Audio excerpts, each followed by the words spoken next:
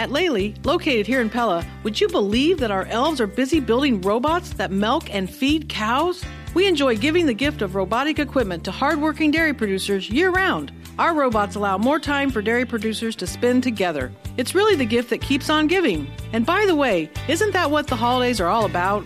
Lely's holiday challenge for you: slow down, appreciate life's gifts, and focus on the real reason for the season. Happy holidays from our family at Lely, Farming Innovators. Welcome to today's Hearthstone Let's Talk Pella. I'm Andrew Schneider. Here is media availability following a town hall from U.S. Senator Joni Ernst.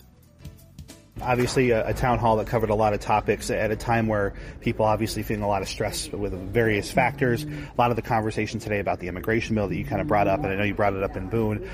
2023, this has been called the least productive Congress in almost 100 years. How do we work through this gridlock, especially with bills that it seemed like you support, but you even voted against when it came to this immigration bill? Right, exactly. And that's where we just want to slow down some. And sometimes it's not a bad thing if Congress isn't getting a lot done. As far as we've seen a lot of bills that come through that Iowans don't appreciate. And you've heard about the Green New Deal. That came up in conversation as well. A lot of Iowans don't appreciate that, and we wish it hadn't passed. But as we look at moving forward, we have, I just mentioned, the Farm Bill. We haven't moved on that yet. There is this gridlock, and a lot of that centers around funding and funding for programs that aren't necessarily ag programs.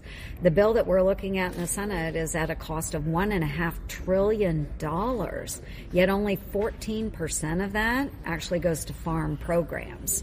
So we have to come together, figure out ways to move bills forward, but the Democrats right now don't want to come to the table. They don't want to negotiate the Farm Bill right now. I think they'll wait, maybe get some pressure from the House, and then we can come back together. But spending bills, they've got to come forward. We've had all of our appropriations bills out of the Appropriations Committee for over 6 months now. Chuck Schumer has not brought them to the floor of the Senate to be voted on. This is on Chuck Schumer. So again, they came out bipartisan out of Appropriations Committee, all 12 individually through regular order, and yet he won't bring them up. Well, another topic that was brought up today had to deal with rural pharmacies. And here in our county, we're also struggling with rural ambulance services, all tied back to Medicaid and Medicare reimbursement rates. Obviously, we're trying to come up with solutions in the Iowa legislature and locally with our Board of Supervisors. But what can federally be done to update some of these rates that I know we're talking hundreds of thousands of dollars deficits here for our ambulance services and our hospitals and our pharmacies, as was brought up today? Yeah, absolutely. And this is one thing when we look at the division between urban and rural. Our state obviously is a very rural state. We have a lot of need in our rural areas for health care. When we look at Medicare, and Senator Grassley and I have had these conversations many times over, the conundrum that we face is if we do bring up some level of change, if we open up negotiation for Medicare, it's quite plausible that we would even lose more. Because we have other bigger states that will want to pull more of the funding their direction. They have more people. They are going to take more. They have more votes in the Senate and the House.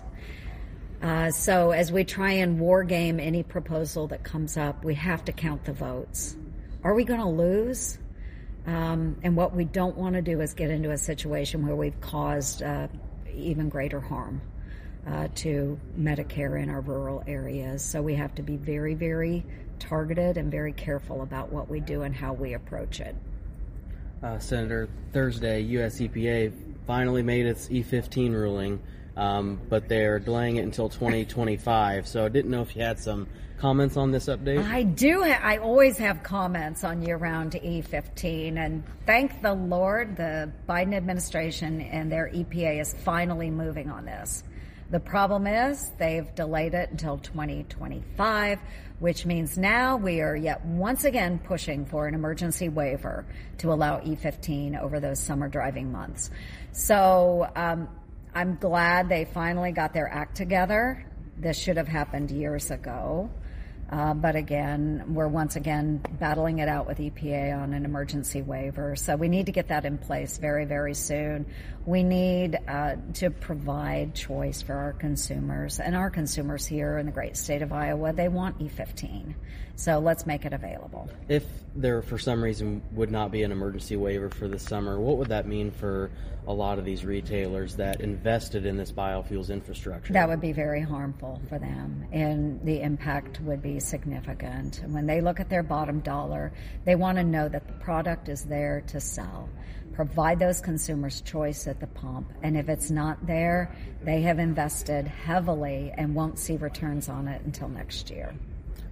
One last question. Secretary Vilsack, in a recent House Ag Committee hearing, said that Proposition 12 could create chaos in the marketplace. What does that mean hearing a Biden administration official talk about Prop 12 in this way? Well, and I'm glad he acknowledges that, because it is going to create havoc. And if you look at Prop 12 in California, you have other states out there right now that are coming up with their own versions of Proposition 12. And what that means to whether it's poultry producers or hog producers are the ones that are most impacted by Prop 12.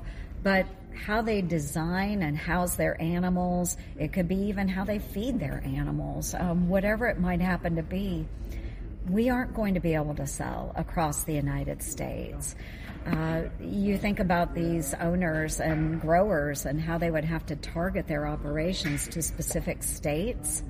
It becomes too expensive to do, and they'll just simply choose not to send their products into those states. So I'm glad that the Secretary is acknowledging this. He needs to have a good, hard conversation with President Biden about it. And we need to hear them speaking publicly about this and how harmful it is to food production and how expensive it's going to get for the most vulnerable families across the United States. So these are sort of related. You've made powerful statements here today and in Boone about the border problems and the poison pill.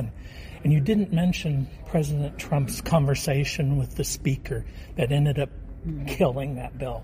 Why not talk about it in terms of President Trump's role in that? And then sort of related is you're well respected in foreign affairs. Your beliefs on Ukraine and what we should do and the border align perfectly with Nikki Haley, who's also respected with respect to international affairs. Why not endorse her? Well, because I am remaining neutral, and I have said that. I wanted to make sure that we stayed neutral and that we encourage everybody to come into Iowa. I think the point is moot now. Whatever we see as far as the remaining Super Tuesday and the primaries, whoever our candidate is, and it's likely to be Donald Trump, I will be supporting that candidate. So bottom line, allow those voters to go out, make their decisions, and then we move forward in the fall and hopefully see a change in administration. So I think that's really, really important that everybody understand that. We have to have a change. Regardless of who that candidate is, we need to see that change in the White House. In regards to the border, I don't talk about that conversation because I'm not privy to that conversation. But I do know that a number of my own colleagues were out there decrying the bill before they had even read it. And that is very frustrating to me. I want the public to know, I mean, as we had a question about reading those bills, having time to study those bills. A number of the colleagues that came out in opposition to the border bill had not even read the bill before they came out in opposition.